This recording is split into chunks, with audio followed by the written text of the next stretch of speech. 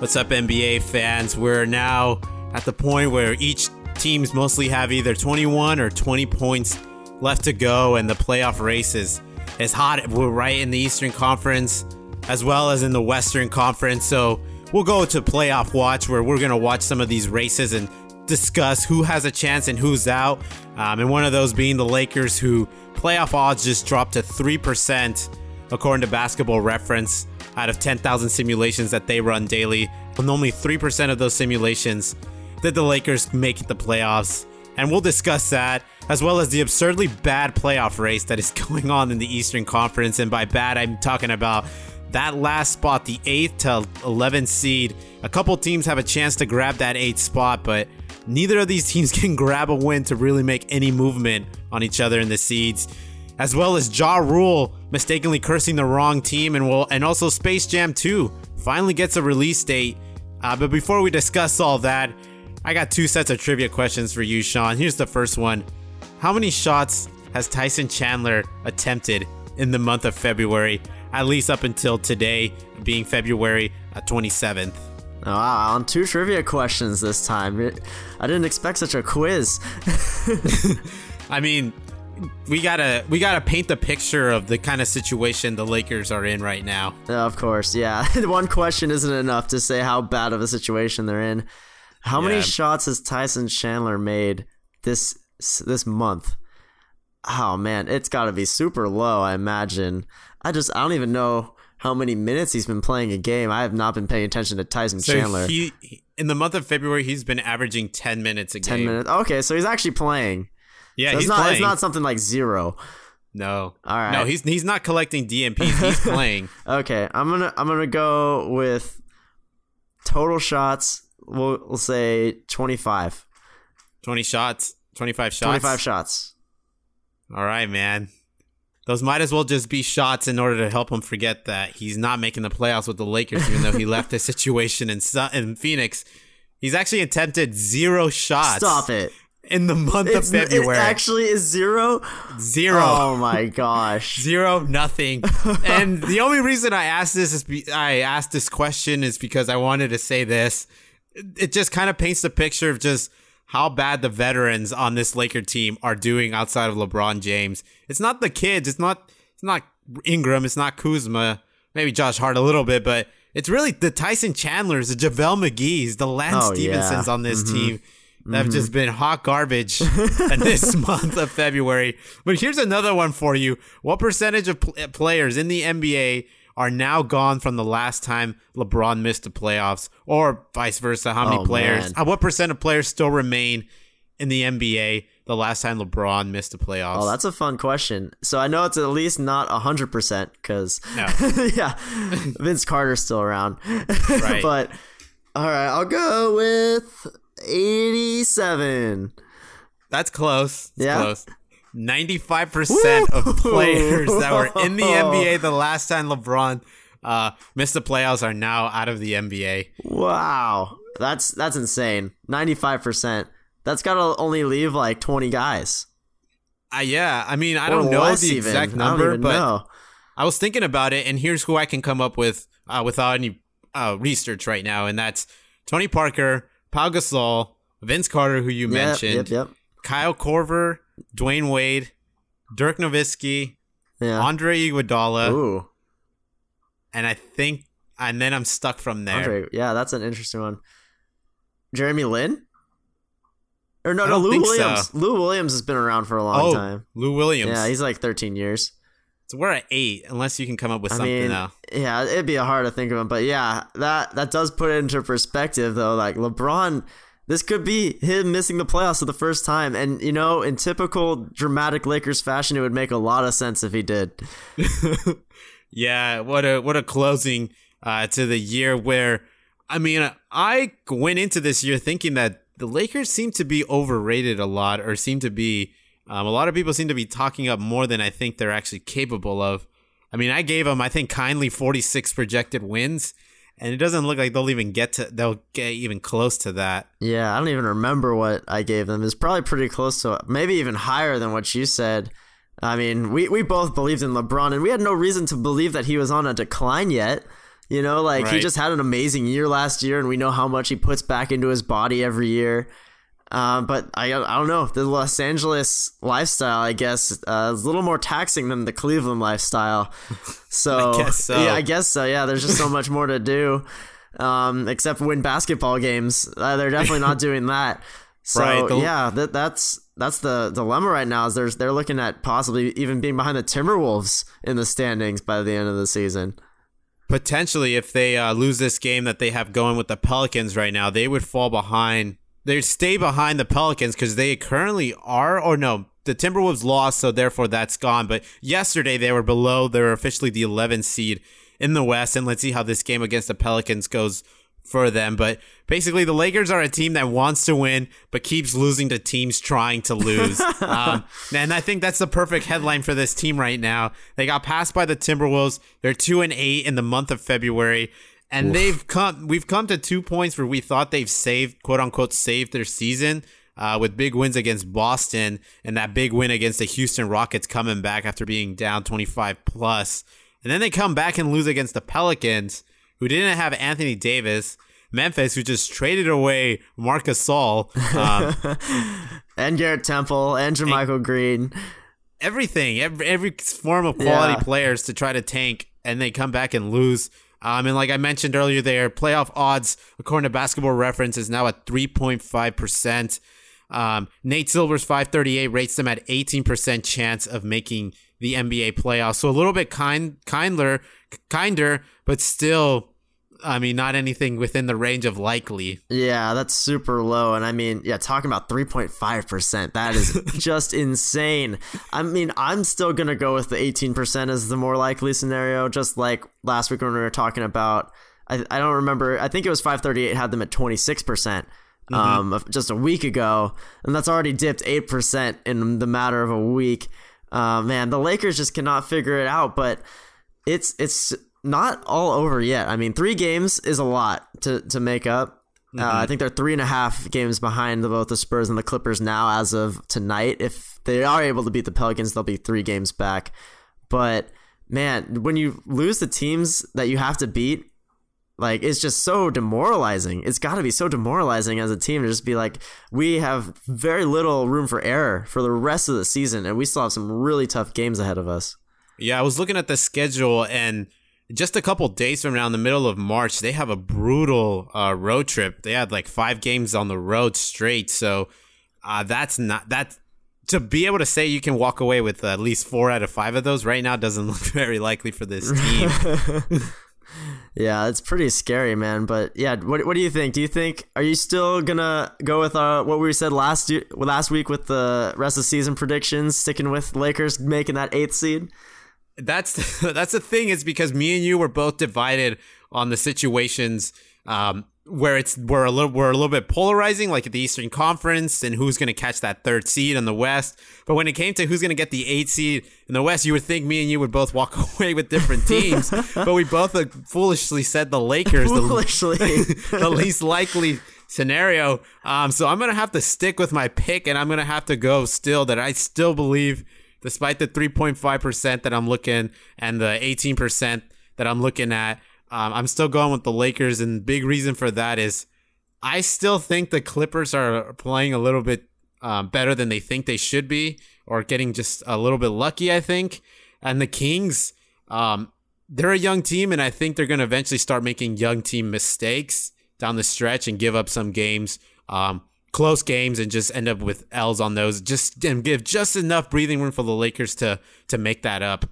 Yeah, but then you're talking about the Timberwolves getting into the picture now, too. And it's like, Karl Anthony Towns is a real deal. And this is a guy that has playoff experience now. Oh, yeah. Man, it makes me, it's nerve-wracking, but I'm not going to go back on mine either after just 1 week. I got to give it at least through mid-March. Yeah, if they're still in the same position, I can't say, they're not going to be able to get to the 8th seed if they're still in the 10th seed by mid-March. No way. There's just absolutely no way. Anyways, so this week, and there's no better way to describe the Laker week other than taking snippets of the LeBron James quotes given this week.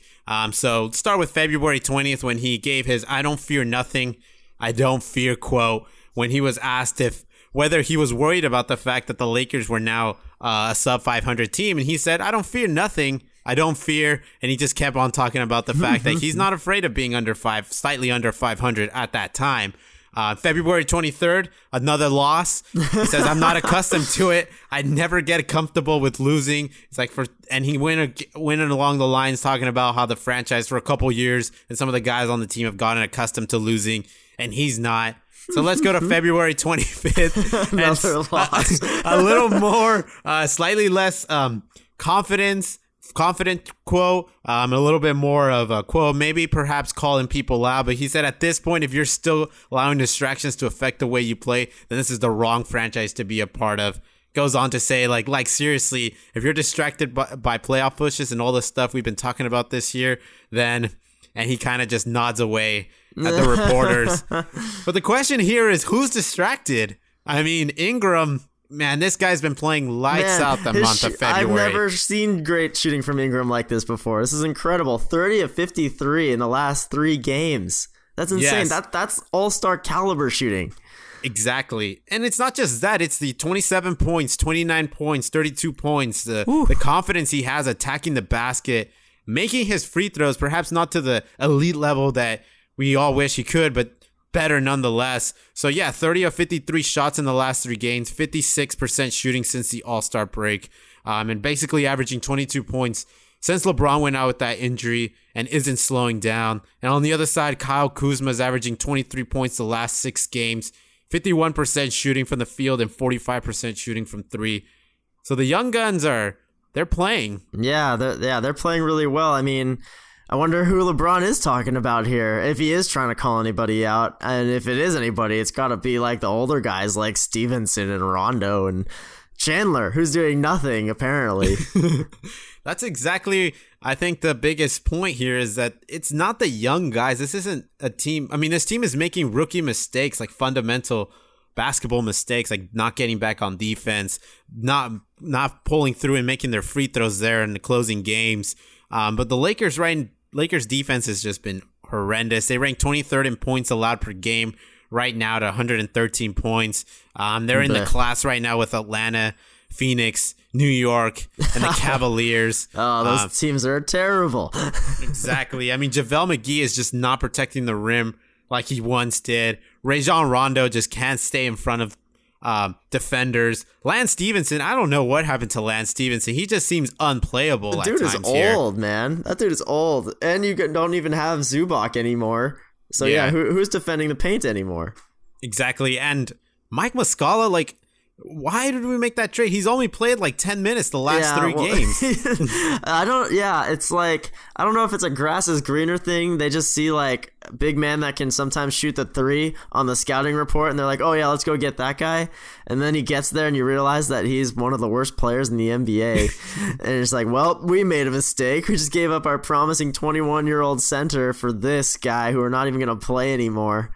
Exactly. Like you said, one of the worst moves. And I don't even think Reggie Bullock, like, he's not really adding much to this team either.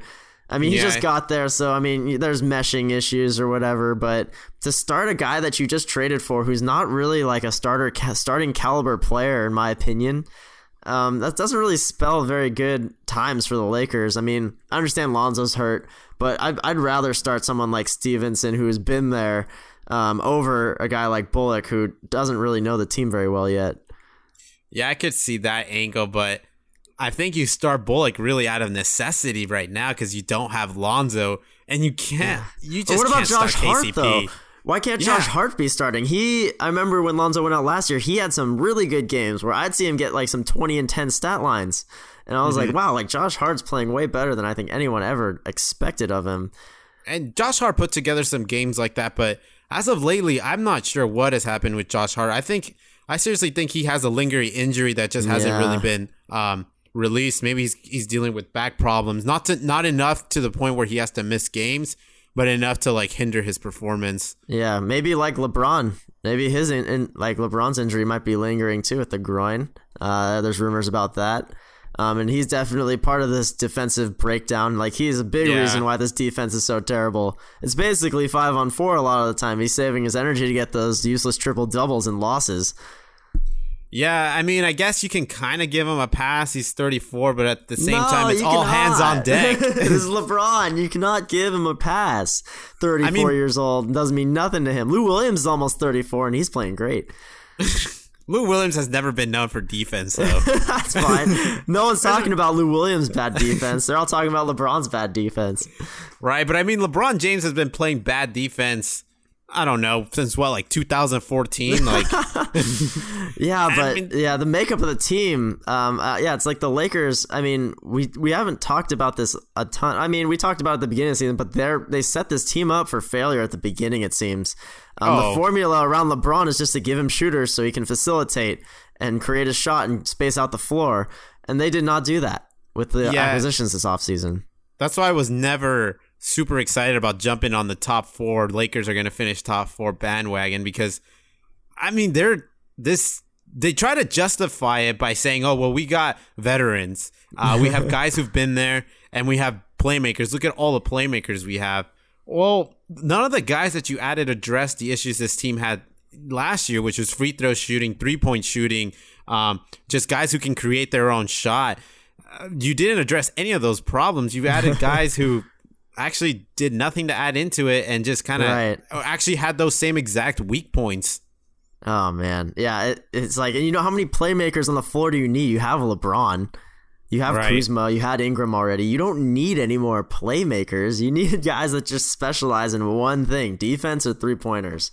And they didn't either of those. And this is, I think, a little bit of arrogance on the side of Magic and Rob. Oh, totally. I think they were pretty confident that they could just get guys on one-year contracts, enough to pay them enough to make them not worthy, but make it work in a trade situation. Or if that doesn't work out, then you're flexible enough to make something happen in the summertime. But this is the risk you have to take when you put too many of your marbles on that aspect and forget about that. At the end of the day, you have to go play basketball. Yeah, it's pretty brutal. I'm worried that our bet on them is not going to pan out. But on the bright side for you, at least the Blazers are playing really well. Exactly. The Blazers, half a game or one game behind half OKC? A game out. Yeah. They get a special segment in the podcast later. I made that one special for you. So that's a sign right there for the Lakers. So within 3 days, the Blazers covered a 3-game gap. That OKC had. It's pretty insane. Yeah, it can flip like that, but you can't rely on these other teams playing badly. You know, you got to go out there and take care of business yourself. Yeah, and unfortunately, the Lakers are getting themselves to a spot where that's what they're going to have to do when they leave games is cross their fingers and hope that the Kings, the Clippers, or the Spurs lose their games. Yeah, and they're not trying to tank. I mean, at least I thought the Clippers were trying to tank, but they're clearly not. Yeah. But let's move on. We could keep talking about the Lakers, I feel like, forever. But let's go to what I'm calling the absurd Eastern Conference playoff race. So I was trying to come up with the perfect analogy to describe this playoff race, and I kept going to a sandwich. So a sandwich. I feel like the Bucks, the top, Toronto, and the Pacers are just like the super nice bread that you have on top of your bread, and then you have a layer of nice meat. But then somehow you added too much mayonnaise to this sandwich, so the bottom part gets super soggy, and the vegetables are all stale, kind of colorless. You get like the white lettuce, the kind of pinkish tomato, and the bottom is just soggy, and it just drips all over your hands. But you're like, okay. That's like the best, because that's what it is. I mean, you get a really nice top 3 teams, maybe top 4, I guess, of the Eastern Conference. And then the bottom is just horrible. Like this playoff race to get that 8 seed, I'll not count the 7 seed. The Pistons. Yeah, the Pistons actually playing well. Yeah. We'll put them back in the top meat shelf. I'll leave them out of the gross mayo mustard ketchup combination you got going on there. Yeah, we'll leave them off of that. But this week has just been absurd for this playoff race. I mean, the Hornets are just on a free fall, and the Orlando Magic and the Miami Heat cannot win any games to get themselves in position. So even though everybody's losing, the playoff seeding is completely static, just stuck. Oh my gosh. It's absolutely insane. Yeah, so let's go over it. Like the Miami Heat, they only have 3 wins in the month of February. currently on not currently, but they were on a 3-game losing streak before hitting that absurd lucky game winner from Dwayne Wade. Oh, man, that was such an epic shot. And the thing is, they were winning that game for a lot of it by a lot of points. Like, they were blowing them out, but then in typical Warriors fashion, they caught up in a matter of no time at all. And then, yeah, they just needed a 3-pointer from Dwayne Wade on 1 foot after he got his first one blocked. And it's a bank shot from the top of the key, and it was beautiful. And man, all the Warriors just looked like, what just happened? And then, but like Steph Curry was like a good sport afterwards, gave Dwayne Wade a hug, and was like, dude, that was ridiculous. I mean, but now it keeps them in the playoff race. That was a huge win for them.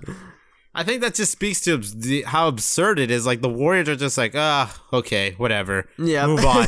But for Miami, this means a lot. It's like, this is our 4th win of the month of February. Like, we have not won at all. They're struggling to win. But yeah, that shot was like, there was like no lift in Dwayne Wade's legs. Like, he basically shot that from his chest. That was a prayer. That was the definition of a prayer. But yeah, so it keeps them in the race. They're only about a half game out of the Hornets for that 8th seed now, whereas they would have been a game and a half out. So it's a huge difference for them to just stay right there on their coattails. They still have the 7th most difficult schedule left, but hey, they have Goran Dragic back. They have all the momentum of a lucky game winner. I mean, it's not like the competition is exactly pulling away. So I'm still giving the Heat that 8th seed above the Hornets and Magic and anyone else that's trying to get into that race. And this is what is super absurd about this is like so here, let's go to the Orlando Magic, who prior to this All-Star break won 5 in a row and were on the verge of saving their entire season. And what do you know? Like, luck just struck. Hornets are on free fall. Miami's not playing good. Pistons are playing good. But the Magic can sneak their way into that 8 seed. And what do? They lose 2 of their last 3 games. Lose against the Bulls. Lose against the Knicks, and somehow pull through with a win against Toronto. This is what I was telling you, man. When you bet on the Magic, it does not ever go well. And this is bad. Evan Fournier is like the marquee Orlando Magic player. Just the most wildly inconsistent player, just on the most wildly inconsistent team. They lose to the Bulls. Like I said, like you're talking about how easy their schedule is, and then like right now they have the 28th most difficult schedule, the 3rd easiest schedule in the league still. But they lose to the Bulls. They lose to the Knicks. And they had a big lead against the Knicks too early in that game, and they let Mitchell Robinson take care of them. Oh. And then you beat the Raptors in between that. You're talking about sandwiches. That's all meat and stale bread. Exactly. Absurd. I mean, and you would think they have a good roster. I mean, outside of Fournier, Fournier, when he's good, he's good. Vucevic, hell of a player. The only consistent player. Consistent one. And Aaron Gordon, somehow, he hit a good stride at the start of the year, but this month might as well throw him in there with Evan Fournier, just wildly inconsistent this month. Yeah, Terrence Ross goes like 1 for 15, but then the next game will go like 10 of 12 for like 7 of 9 from 3-pointer. It's like, what? Exactly. I think a lot of their problems is they just don't have a legitimate playmaker or point guard on this squad. Like, they just need that guy. Like, Markelle Fultz is on the way. Oh, I'm not sure. That's the guy they need. Talking about wildly inconsistent, man. This guy is perfect for the Magic. Oh, but they could have found themselves in the playoff race right now had they just closed the deal on just one more of these games. Like, against the New York Knicks, for crying out loud. This team is begging to lose. They want to lose. They didn't even have DeAndre Jordan. Exactly. And then you got the Hornets still holding on with just a half-game lead. Somehow. Yeah, and they, in this month, have also only won 4 games and are currently on a 3-game losing streak. And they're about to face the second most difficult remaining schedule of the year. Yikes. So that's the Hornets... Yikes, man. I mean, this is a team who... It's hard to even pinpoint who the second best player is. Like I think it's Jeremy Lamb. Is it Jeremy Lamb? I think it's Jeremy Lamb. It might be Cody Zeller. Who really cares? Like, yeah, at the end of the day, it's like Kemba Walker is the only player on this team that means anything. This is a team that's fully healthy. It's not like they're waiting for some big piece to come back from injury. This is their entire team. It doesn't get any better than it is right now.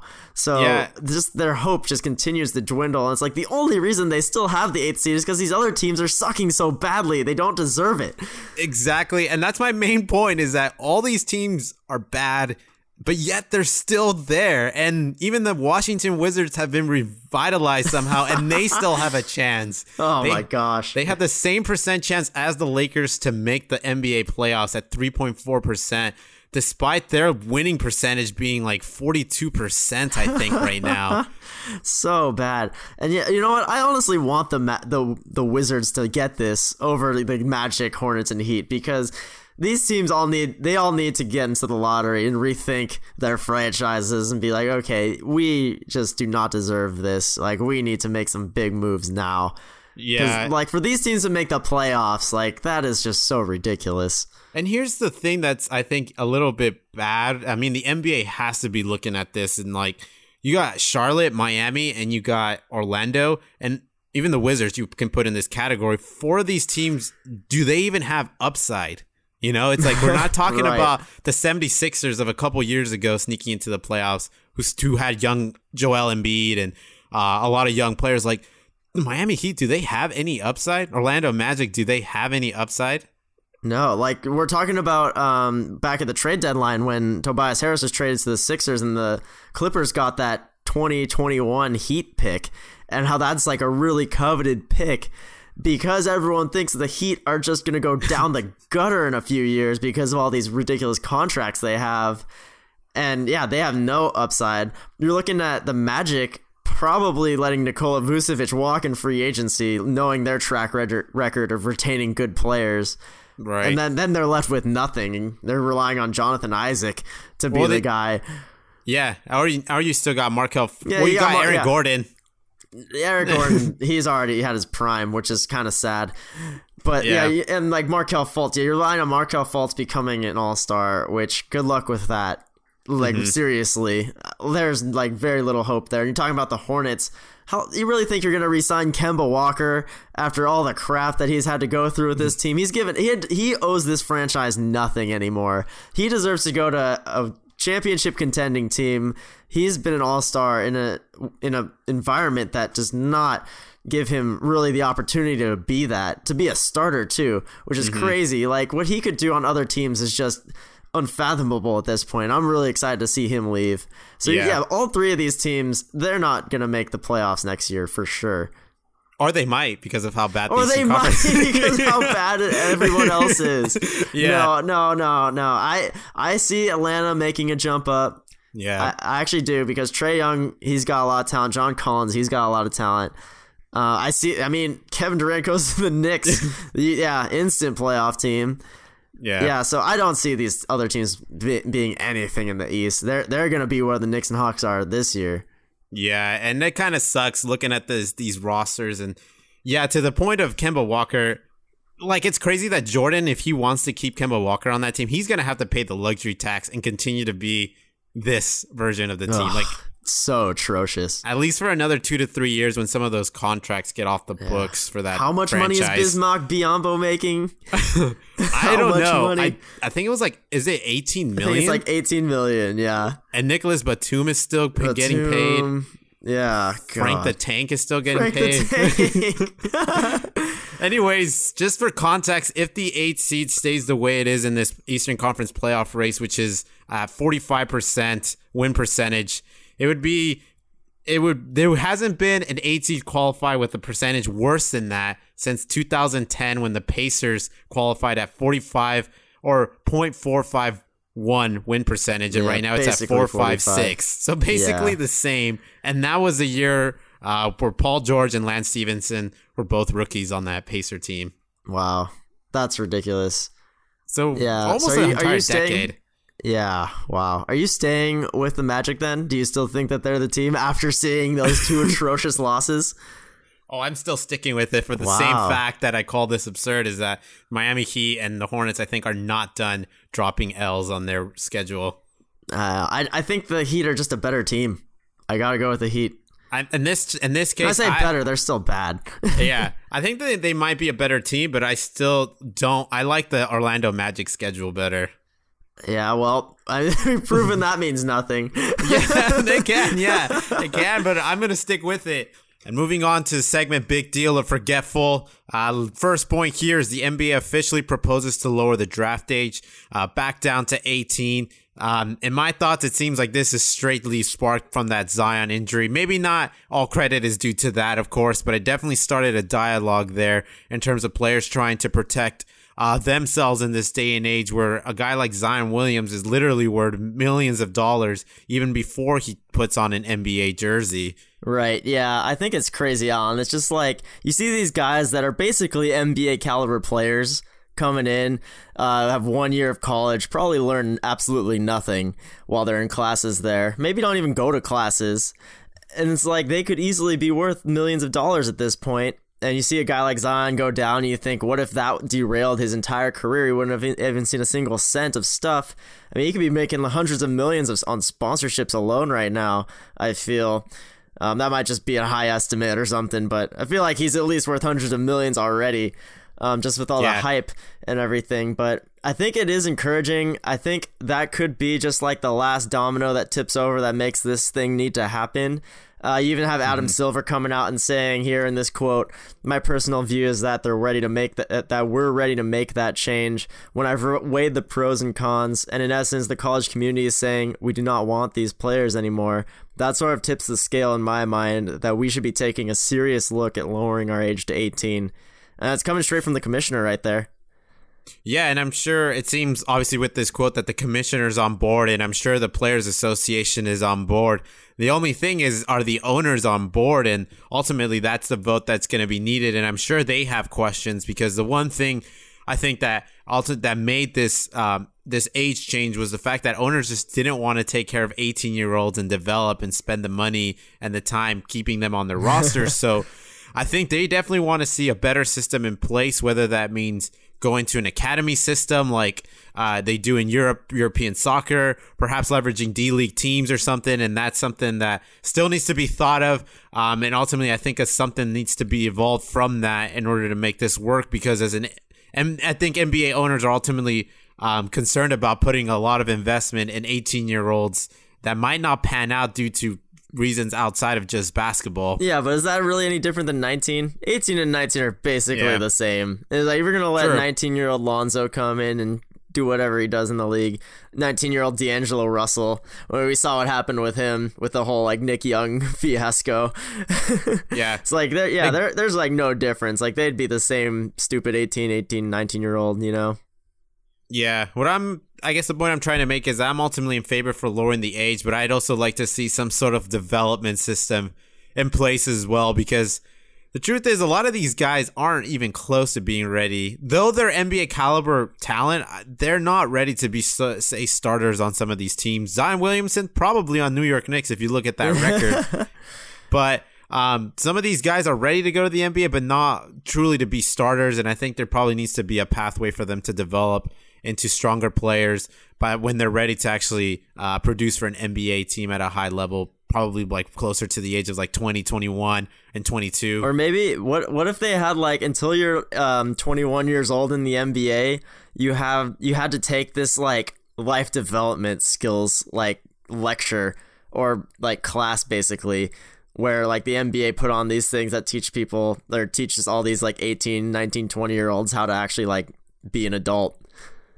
Yeah, or some sort of, I guess NBA teams could do it, is where you're able to draft an 18 or 17-year-old and basically let them play in the D-League team without their contract, taking a hold of your cap, your team cap, and then waiting till they're like 19 to actually suit up for an actual NBA game or something like that, just to give teams the ability to develop a player without necessarily the NBA noise. Yeah. So ultimately, do you think that this is a big deal that they're talking about this again, that there's an official proposal, or do you think it's just more wind? No, this is definitely a big deal, I think. I mean, this thing that it might happen by the 2022 draft, I'm a little bit doubtful. I think it might be pushed back a little bit further. But anything that gets the conversation going, I think is a big deal. It just goes to show that it's not falling in the back of the mind of NBA Commissioner Adam Silver or really just everybody in general. Mm-hmm. Yeah, no, I totally agree with you. But how about Pau Gasol agreeing to a buyout with the San Antonio Spurs and agreeing to join the Milwaukee Bucks? I saw a lot of tweets on Twitter about people tweeting at Kobe to try to convince Pau Gasol to join the Lakers, but he's not going to do anything for the Lakers. Man, they could really use Pau Gasol, man.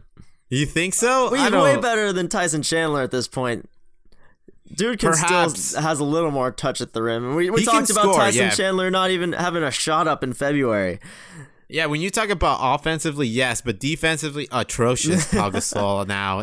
He was okay. In his prime, he was good, but then he really fell off. But yeah, this is kind of a little bit of a big deal for me in that I can't believe he pushed the Spurs this far and now joins a championship contender in the Milwaukee Bucks. It's not like the Spurs are that bad. Yeah, I don't know. I think it's ultimately forgetful, though, because I don't know how he fits into the Bucks lineup. Like, did they need another center?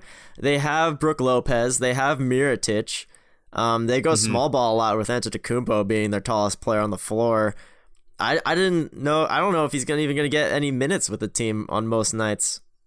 Yeah, this is mainly just like insurance policy type of pickup, I'd imagine, in case people get into foul trouble, or just to throw somebody out there for 5 to 10 minutes or so to just stir up some matchups. Yeah. I mean, the playoffs come down to it's a game of chess with matchups at times. Yeah, that's true. But he also hasn't been he hasn't been in a lot of games recently. He might still be a little rusty come playoff time, especially when you need him just come in and just give a good 5 to 10 minutes. I feel like that's not where Pau Gasol really thrives. No, but we'll see. I think the Bucks must have seen something to actually agree to pick this guy up. So we'll see how it unfolds. But speaking on the Milwaukee Bucks as well, Eric Bledsoe just agreed to 4-year, $70 million extension with the Milwaukee Bucks. Eric Bledsoe currently at 29 years old agreeing to this extension. So pretty much this is probably where he'll play his last days of his NBA career, I'd imagine. I mean, what? He's not old, man. Or do you think he's going to extend after this? I mean, he's only 29. At 33 towards the end of this contract, I don't know if we'll see Eric Bledsoe. 33 ain't that old, man. He'll probably bounce around somewhere, but the best of Eric Bledsoe is right now. True. And I know I'm at 6. What is he? 6'5", 6'4"? Oh, he's like 6'2". I gotta think he's a short guy. Yeah. Unless he balls like Chris Paul, short guys, I don't think they're gonna last. He's gonna be like freaking Ty Lawson or something out there at 34. Yeah, we'll see. I think this is a big deal for the Bucks. I mean, Eric Bledsoe has been playing really good basketball for this team this year. Even got a triple-double the other night against, I forget who they were playing, but he got a triple-double. He's still capable of helping out in all facets of the game. And to get him for 4 years, $70 million, going into a free agency offseason that's bound to be just utterly chaotic, this seems like a bargain to me for a guy that's still got some good years left in him. Exactly. I think it's also a big deal because you keep Eric Bledsoe as part of your core, and you have by getting him to agree to this deal gives you enough leverage to get Chris Middleton back on your team come this offseason. So the Bucks got themselves wiggle room there in negotiations with Chris Middleton. And also, I mean, it's a big deal just for Eric Bledsoe's career. It seemed like he went to Phoenix and that's just where his career is going to die. Yeah. Exactly. And he pulled himself out of the graveyard, got himself I wouldn't say he got himself, but he partly stood up for himself. And he's now in Milwaukee and looks like he's playing the best basketball of his career and team-wise as well. Yeah, no, this is awesome. I'm really glad Eric Bledsoe found his career again because he looked like he was going to be a really good player when he first started his career with the Clippers too. Yeah, unfortunately the path of the NBA sometimes leads you into the graveyard, despite you still being a good player. But how about the Clippers stopped the game for a standing ovation for Dirk Nowitzki earlier this week? I think as fluffy as it sounds, I just got to say this is forgetful here. I mean, Dirk was never a Clipper. Did very little for the Clippers. Well, he did nothing for the Clippers. It was a nice little respect from Doc Rivers to give him that timeout so the fans could appreciate Dirk one last time, supposedly. But then you see some random stuff here and there about how Dirk might not even retire after this year. I don't know if you've seen some of that stuff, Alan, but I saw some quotes from him that being like, Doncic and Porzingis, I'd love to be a part of that for 1 year. I'm like, man, you cannot come back and just make everything super awkward after everyone's giving you this farewell tour, basically. Like, that would just be so, I don't even know, man. Man. And you know what? It can't really be up to him. I mean, Mark Cuban or somebody in that Dallas Mavericks front office is going to say, hey, man, we actually do need this roster spot for somebody else than someone who's going around town blowing kisses and waving at the crowd. We need somebody who can actually play basketball for us. Well, the thing is, they put him in the starting lineup recently. Did you notice that? No, I haven't really watched a lot of Dallas Mavericks games. Part of this reason is he's like, I'm feeling better than I have in a long time. Like, it just took me a long time to get my game legs under me. And then they put him back in the starting lineup recently. I mean, granted, they gave up all 4 of their starters at the trade deadline, so kind of by default puts him there, but he's actually getting like 26 minutes a game now. And I don't know. Maybe he's still got something left. I mean, in all seriousness, this team is floating to the end of the year right now. Next year, if you're talking about a real playoff push, you can't have Dirk in your starting lineup. You can't have Dirk be your 7th or 8th man in your rotation, I think. Yeah, maybe he just wants to be on as like a veteran minimum that's just kind of like a mentor, basically what Pau Gasol is at this point. Unless you can shoot like Kyle Korver, you cannot be in the rotation with the legs he's got under him. Don't do it, Dirk. Just go off beautifully into the sunset as you are already.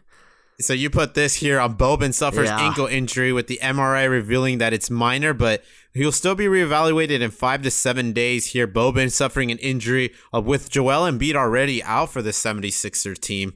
Yeah, they are pretty shallow at center right now, and I was really excited when Embiid got hurt, actually, because Boban was starting to get some starter minutes, but then he went and hurt himself, so that made me really sad. I don't even know if this qualifies as big deal or forgetful, but I had to put it in there. Yeah, I'm going to say forgetful. I mean, it's a tough break for the Clippers for this stretch, but Joel Embiid will be back in no time, and they're still winning basketball, and they got a not substantial, but they got a bit of cushion room on the Clippers in terms of the seeding breakdown. I'm really excited to see playoff Boban, though. Yeah, we'll see how that goes. How about this one? Ja Rule performing at halftime for the Milwaukee Bucks game. Basically getting called out on Twitter from fans, and then ultimately the Timberwolves Twitter profile got in on it as well, sending some sort of tweet attacking Ja Rule, and he comes back with an attempt to curse the franchise, but accidentally at the Sacramento Kings instead of the Minnesota Timberwolves, cursing them, basically saying they will never win an NBA championship, and hereby officially curses them. Wait, so is there like some backstory to that? Is Ja Rule known for cursing teams? No, he's not. Lil B is who's known for cursing teams. So what power does this guy have? Is he a witch? Up to this point, none. Up to this point, except throwing lousy music festivals that ultimately blow up in his face. Well, yeah, that's forgetful then. Yeah, so we'll see. What a weirdo. Because, I mean, let's be real. I don't think the Sacramento Kings or the Minnesota Timberwolves will win an NBA championship realistically at any point within the next 5 years. You could even say 10 years, but anything's possible, I guess. Never's a long time, man. Yeah, that's true, too. Even the Clippers, they've got to eventually win a championship. You would hope so. I would hope so. How about the Atlanta Hawks? They can't win a championship, but they can stop James Harden from extending his 30-point streak. With 8 seconds left in the game, in a game that was already lost, the Atlanta Hawks basically quadruple team James Harden at the top of the key to make him known that, hey, man, you're not attempting a shot here. And he finished with 28 points to close that game out and his streak at 32 games. Yeah. They didn't win the game, though, so there's no pride in that. That's just like one of those petty, like, if I can't beat you, like, this is what I'm going to do as a consolation prize. Yeah, exactly. It's pretty funny, though. I mean, it's funny that they're all aware that he was that close to 30 points, too. They talked about it at some point in one of the timeouts. One of the last timeouts, they're like, all you have to do is make James Harden feel sad about his stats. Yeah, exactly. Because I gotta imagine once you're in the game, you forget about things like this until somebody reminds you. Right, because I feel like someone, like, a lot of times when you, like, players are interviewed, they're like, you broke this record and stuff. And they're like, oh, yeah, I had no idea. You know? Yeah, I gotta imagine you're in the game. Right. So, yeah, it's just funny that it seems like they were very, very much aware that this was happening. So do you close it as a big deal or forgetful here? They lost the game, man. It's pathetic. Yeah. It's petty. How about Kevin Durant Warrior jerseys now selling for up to 75% off? Oh, yes. This is a big deal, man. This is a big deal. It's forgetful. I think somebody at Nike overproduced Kevin Durant jerseys, not realizing the Bay Area already bought every single one last year. Man, the evidence just keeps stacking up, man. How much more do we need? First, the Knicks put it on their season ticket email, put a picture of Kevin Durant on it. Now his jersey's 75% off because you know that thing's not going to be valuable if he's not there next year. I think this is just a case of somebody produced way too many jerseys and they can sell. Yeah, we'll see, man. I don't know. I guess we'll find out. A few more pieces like this and you might be seeing things the other way. We'll see. How about the 76ers rookie expected to make his professional debut with the G League team, the Delaware Bluecoats? Pronounce this man's name, Sean, because I don't want to butcher Smith? it. Zaire Smith, Smith, man. Yeah, so, yeah, we're looking to finally get that 76ers rookie back on the court, hopefully soon. Doubt he'll really do anything for them as far as a playoff push. He's going to be super rusty, but just continuing the curse of 76ers rookies' bad luck with injury. And he'll play next year. And, yeah, hopefully he does some stuff really good for them because they're not going to have a lot of cap space otherwise to sign any bench players. Yeah, this is going to be an X factor for them because I guess if you wanted to point out a weakness, it's got to be that depth that they have on the bench. So if he can come back next year and give them that extra boost off that bench, this 76ers team is going to be scary next year. Yeah, man. Hopefully they can bring back Boban if they bring back Tobias. They're definitely bringing back Tobias, no doubt. Oh, yeah. You were right. He is the third option on that team. Dude, he's balling Move out, aside man. Jimmy Butler, yeah. Tobias Harris is not playing around. No, he is good. He is good. So on that note, let's go to hot teams. So the Portland Trailblazers on a 5-game winning streak, but just lost to the Toronto Raptors. That game got close. Yeah, that was only a 2-point loss. So the Blazers are just playing out of their minds right now. And you could even say they lost because Enes Kanter doesn't have a travel visa / doesn't want to get assassinated. Yeah, exactly. So that could be the reason they lost to Toronto in Toronto. But yeah, they're only a half game out of the third seed OKC, and they were previously tied with them before this game had started. And only a week ago, just a short week ago, they were 3 games behind OKC. This streak that they were on includes wins over some quality teams: the Warriors, the Nets, the Sixers, and the Celtics. The thing about the Nets, Sixers, and Celtics, those were all on the road as well. So they're on this big Eastern Conference road trip. They could have they almost walked if they beat the Toronto Raptors, they could have walked away with no losses on this road trip for them. That is an insane road trip, dude. That is crazy. But yeah, Enes Kanter coming in with some good contribution when he's playing in America. 12.8 points a game and 7.5 rebounds and 19.5 minutes per game so far for him. So instant contributions from this guy in the buyout market. Turned out to be, I think, exactly what they were looking for. Yeah.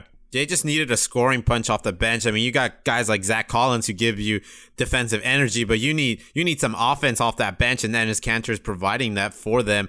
They lost Nick Stauskas, who's giving them some shooting touch, and they lost a couple of other guys, but that's good. This is going to be the playoff race here to watch, I think, down the stretch. I know you were doubting that the Blazers even had a shot, but they're right OKC, there now. I know. Yeah, that OKC schedule is not a joke, what they have coming down the stretch for them in March. Man, I thought that the OKC would be able to handle a little better up to this point. A little more on them later, but yeah, I mean, the Blazers, they could easily be the third seed at this point, but I mean, that's a position they were in last year, and look where that got them after the first round. That's true. You can't get too excited here. But the Houston Rockets also hanging on with a 4-game winning streak. I don't know how they're doing it, but James Harden on a tear with a 58 performance against the Charlotte Hornets. With everybody finally back and healthy, this team is man, they're looking up. They're looking up. It's crazy when we were just, what was it, like 2 months ago, this team was not even an 8-seed team. Yeah, man, it's crazy. And then, I mean, you ask, how is this possible? How are they on this winning streak right now? It's James Harden, man. We brought it up already. He's still on a scoring tear. He's not phased with the Hawks holding the 28 points. He's going to go back against Charlotte and get 58 points. Exactly. Yeah, it's insane. And now they have CP3 back, and he seems like he's pretty stable and healthy. Capella just came back, and honestly at a good time because he'll have a little bit of time to finally get back up to form right in time for the playoffs. And between those big three, you can't really count this team out against anybody, even though they do have a lot less depth than they did last year. Yeah, I mean, Kenneth Faried has given them a couple of good wins, even with Capella back. Yeah, Faried has been playing really well, like way better than I expected him to. And then, I mean, you're getting some stuff from some of your bench guys. Eric Gordon's playing well here and there. He needs to be a little more consistent, but he is on the older side now, so I'm not too surprised. Yeah, I mean, this might be a bit of a stretch, but if OKC doesn't protect that record and start getting some wins, maybe even the Rockets could see themselves catching up. Oh, it's very possible, and they're not even that far behind. I think they're only a game and a half behind right now. Mm-hmm. And that home court advantage would be huge if the Rockets would get the 4th seed and OKC falls to 5. I don't know, man. Yeah, that would be pretty disastrous, and honestly just brutal for OKC because of that schedule. Yeah, it's fair. No joke. Yeah, but before we touch on OKC, let's just talk about the Celtics.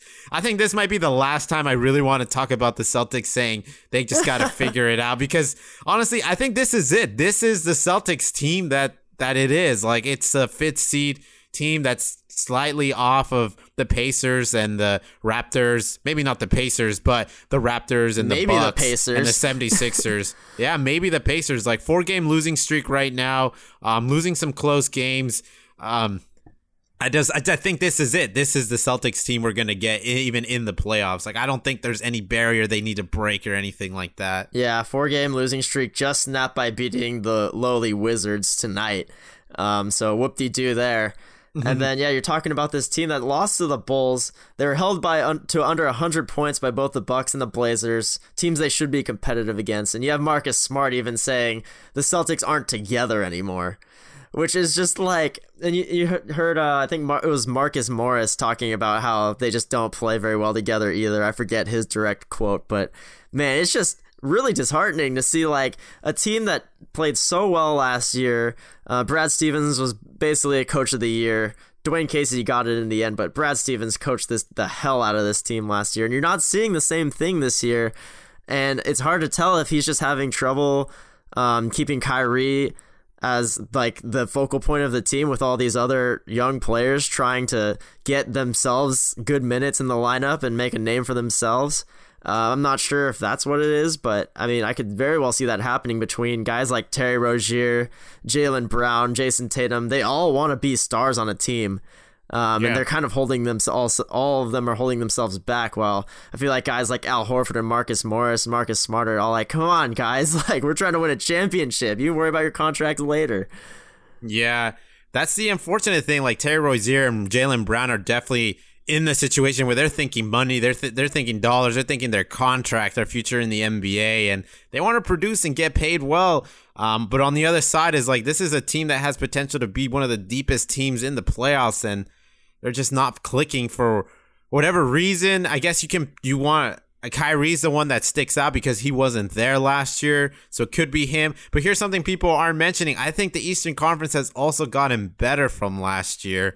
I think Toronto's better. I think the Bucks are better. I think the 76ers are better. So that's probably also not helping their case. Yeah, it's just insane, though, because like you said, like they should have the best bench in the league.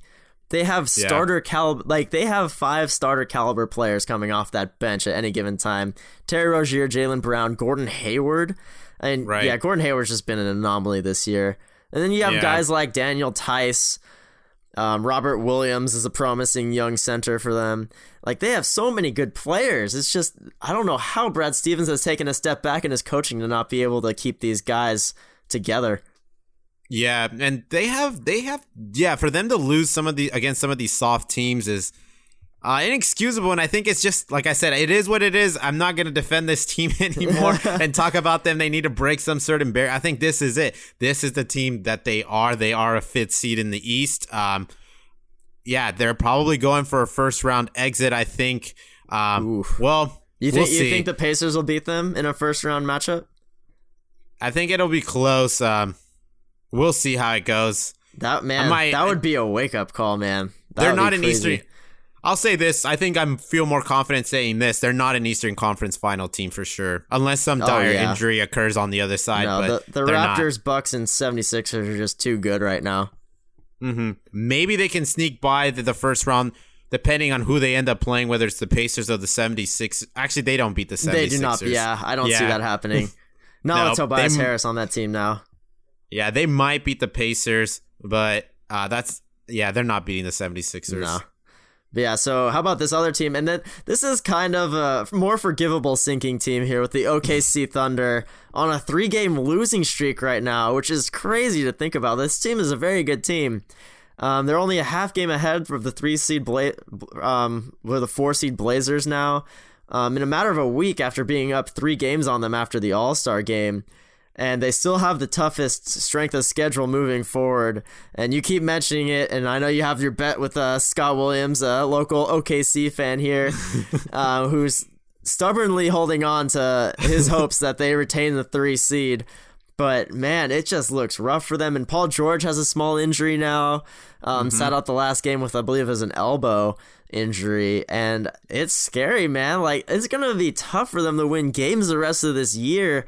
And you don't want to be fighting so hard going into the playoffs. Yeah, unfortunately for them, this is just the way the cards are stacked against them here to close the year. I mean, every year somebody's got a difficult schedule to close with. And unfortunately, it's LKC who's got to deal with this. I mean, this could have easily been 4 games in a row. Like, those heroics against Utah. Oh, yeah. Those were something else. Because Utah looked like the better team throughout that game. And the fact that OKC was able to pull that off is wild. But, I mean, it just goes to tell you, like, I mean, it takes a lot to get a win. It's going to take a lot for them to get wins here against some of these teams as they move forward against the Warriors, against the Blazers. I think they got games against the Eastern Conference powerhouses, Toronto, and the Bucks as well. A couple games against them, and no easy games against any teams under 500 left to go. So yeah, it's terrifying to put it in this perspective. So their strength of schedule right now remaining are teams that are on average a 56% win rate. There you go. A 56% win rate is just, that's like actually insane. What does that put you at? Like, you're basically playing the Utah Jazz on a nightly basis. Exactly. And I mean, at least on the Western Conference side, all those teams are fighting for seeding, so nobody's trying to take a night off. Yeah, that's scary, dude. Yeah. I mean, they're not going to drop out of the playoffs scary, but possibly lose home court advantage in the first round scary. Yeah, and it sucks because you're going to look at your schedule during the summer, or if you ever do, and you're going to be like, wow, for 80% of this season, we held on to top 3, which they did. Right off the gate, they moved themselves up there. Mm-hmm. And then just to lose it in the last month, it happens. Hey, we'll see. They haven't lost it yet. Not yet. All right. How about best performance of the week? We got Mitchell Robinson, 17 points, 14 rebounds, 3 steals, and 6 blocks with 0 turnovers in that win against the Orlando Magic. Mitchell Robinson, one of those guys who sporadically just has great games and then other times just does not really play. But when he does play, he puts up good numbers. But it's just a product of that New York Knicks system they got going. Yeah, product of the system, and also being a young guy, a rookie, drafted in the second round for the Knicks. And man, this guy shows some promise, though. I mean, when you can get this type of production, which he's done this a few times this year, put up some big numbers as a second round pick. I mean, you look at next year, I mean, you got to be thinking, you got to be wide-eyed if you're the Knicks looking at this guy getting 6 blocks along with a double-double off the bench. As your second-round pick, that's huge. So if they get Kevin Durant, then this guy might actually play some meaningful basketball. We'll see. How about Dwight Powell? 10 for 11, 24 points, 8 rebounds, 4 assists, and 2 steals and 2 blocks. A loss against the LA Clippers. The man out of Dallas, probably solidifying himself a piece in the rotation next year when this team makes a push for the playoffs. Yeah, I mean, I don't think we've ever mentioned Dwight Powell once on the 1.5 years we've been doing this podcast for. So it's good to see him get in here, you know. That's a really solid stat line from a guy that you'd never expect it from. So good for him, man. They still lost, though. They did. This is just the week of centers because we got Cody Zeller, or I should say unknown centers because we got Cody Zeller, who just came back. Well, he came back 2 weeks ago from his injury, and he's finally catching rhythm here. 13 for 14 from the field, 28 points, 9 rebounds, 3 steals, and 3 blocks in a loss against the Warriors. Cody Zeller probably maybe will help the Hornets hold on to an 8 seed, but most likely not. I mean, it's really up to how bad the other teams keep playing, but Cody Zeller has been a solid center. I have him in one of my deeper fantasy leagues, and he actually puts up some meaningful rebounds and points on pretty good shooting. Just an efficient center, one-dimensional, of course, but he went in and just took it to DeMarcus Cousins. So, I mean, that's pretty awesome, I think. Yeah, I agree. Well, we'll see what that team can do with Cody Zeller or maybe Kemba Walker. Yeah, just barely stay at like 48%. Hold on to that 8 seed. Exactly. So you're going to have to help me out with this man's name here because I've never even heard of this. Yeah, so this to round off these unknown big men for the best performance of the week, we got Cheick Diallo. Who actually I had to give it to him on back-to-back days to really give the full picture of how well this guy played on Friday and Saturday of last week. On Friday, in 26 minutes, he went 16 points, 18 rebounds in a loss to the Pacers. Really good production from this guy who not a lot of people know about. And then the next never day, heard of this guy. Right, yeah, not a lot of people have. He went to Kentucky, and he's actually a pretty talented guy there, but some personnel issues, I guess, maybe stopped him from becoming a lottery pick of some sort. And then on Saturday, following that loss to the Pacers, in 19 minutes, he was 8 for 8 with 18 points, 10 rebounds, and 2 blocks in a win over the Lakers. So pretty great numbers from this guy off the bench for the Hornets. Sorry, not the Hornets, the Pelicans.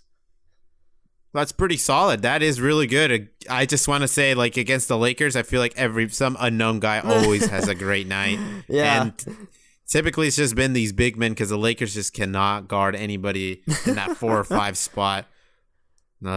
I'm talking about the bad note. How about we go to worst performers of the week? Kent Bazemore in 14 minutes. This man goes 0 for 12 for 0 points and a negative 19 plus or minus in a win against the Timberwolves. Man, they were lucky that this guy went minus 19 while he was on the floor in 14 minutes, and they still somehow won.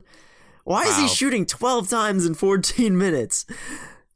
I don't know. You got Trae Young out there. You got, what's his name, Kevin Huer? Yeah, Huerter. You got Taurean Prince back now. John Collins, anybody. But, I mean, it's kind of sad because Kent Bazemore was, like, a pretty key offensive piece on that team, and now he's kind of just fallen off the rotation. Hey, you remember when the Lakers were going to offer this guy, like, a max contract? And he turned it down. Man. He turned down the Lakers. What a dodged bullet.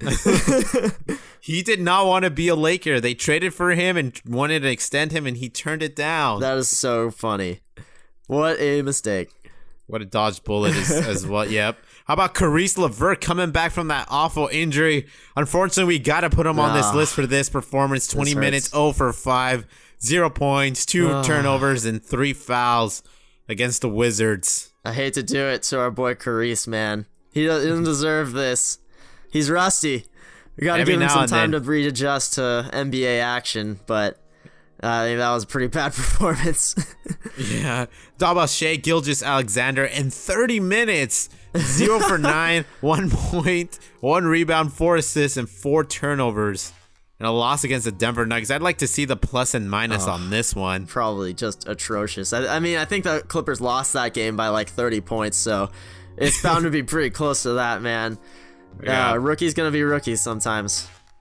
That's true. Well, to close the podcast off, we got a big announcement. How about Space Jam 2 finally getting an official release date?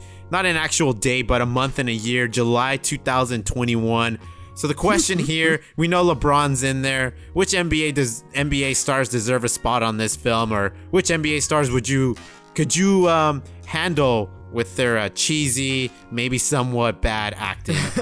So are we talking about like who are going to be the Monstars? Exactly. I mean, I think Draymond Green would do pretty well in this movie. I'm gonna throw Russell Westbrook in there. Joel Embiid. I'll put him in there. Man, who else would be good? Put Kawhi Leonard would not be terrible, but I actually think that would be hilarious. I think it'd be pretty funny. I think it'd be funny for NBA fans, but for casual NBA fans or people who are just kind of looking for... That wouldn't get it. Yeah, they wouldn't get it. I think somehow you got to work Giannis in there. Yeah, Giannis might be a good one, but I feel like you got to go with more of the villain types. Because like Westbrook, Green, and Embiid are kind of like villains. True. Yeah, I don't really know who else you'd put in there. I think that's a good place to start, those three. Do you have any in mind? I want to somehow work Giannis in there, but outside of Giannis... Let's see. I want to say Anthony Davis, but it seems like this might be too awkward to put Anthony Davis. I think you're probably going to have to work Steph Curry in there somehow. Ooh, yeah, that'd be fun. And Durant. I think Durant might be an option, yeah. You got to put those two guys in there, I think. Yeah, I definitely want to see Russ, Draymond, and Joel Embiid, though. Yeah, I think... And I think out of everybody... Kyrie Irving's got some movie experience with Uncle Drew now, so he'll probably be in it. This is true. I mean, if you can somehow work in Green, Westbrook, Giannis, Kyrie, Durant, obviously you got LeBron. Who else? That's a solid 6 there. Yeah, no, I think that's a pretty good lineup. That'll be fun. Yeah, maybe we get Anthony Davis. I don't know, but his life is in an awkward spot, so we'll see where his life is in an awkward spot. Yeah, we don't need any awkward personas in this movie. No. But if it figures itself out, maybe they'll invite him on set. Like it. Yeah. Well, thanks everybody for tuning in. Don't forget to listen to us week in and week out, and subscribe and like us on Facebook. Follow us on Instagram and subscribe to the podcast. Yes, sir. Have a good week, everybody.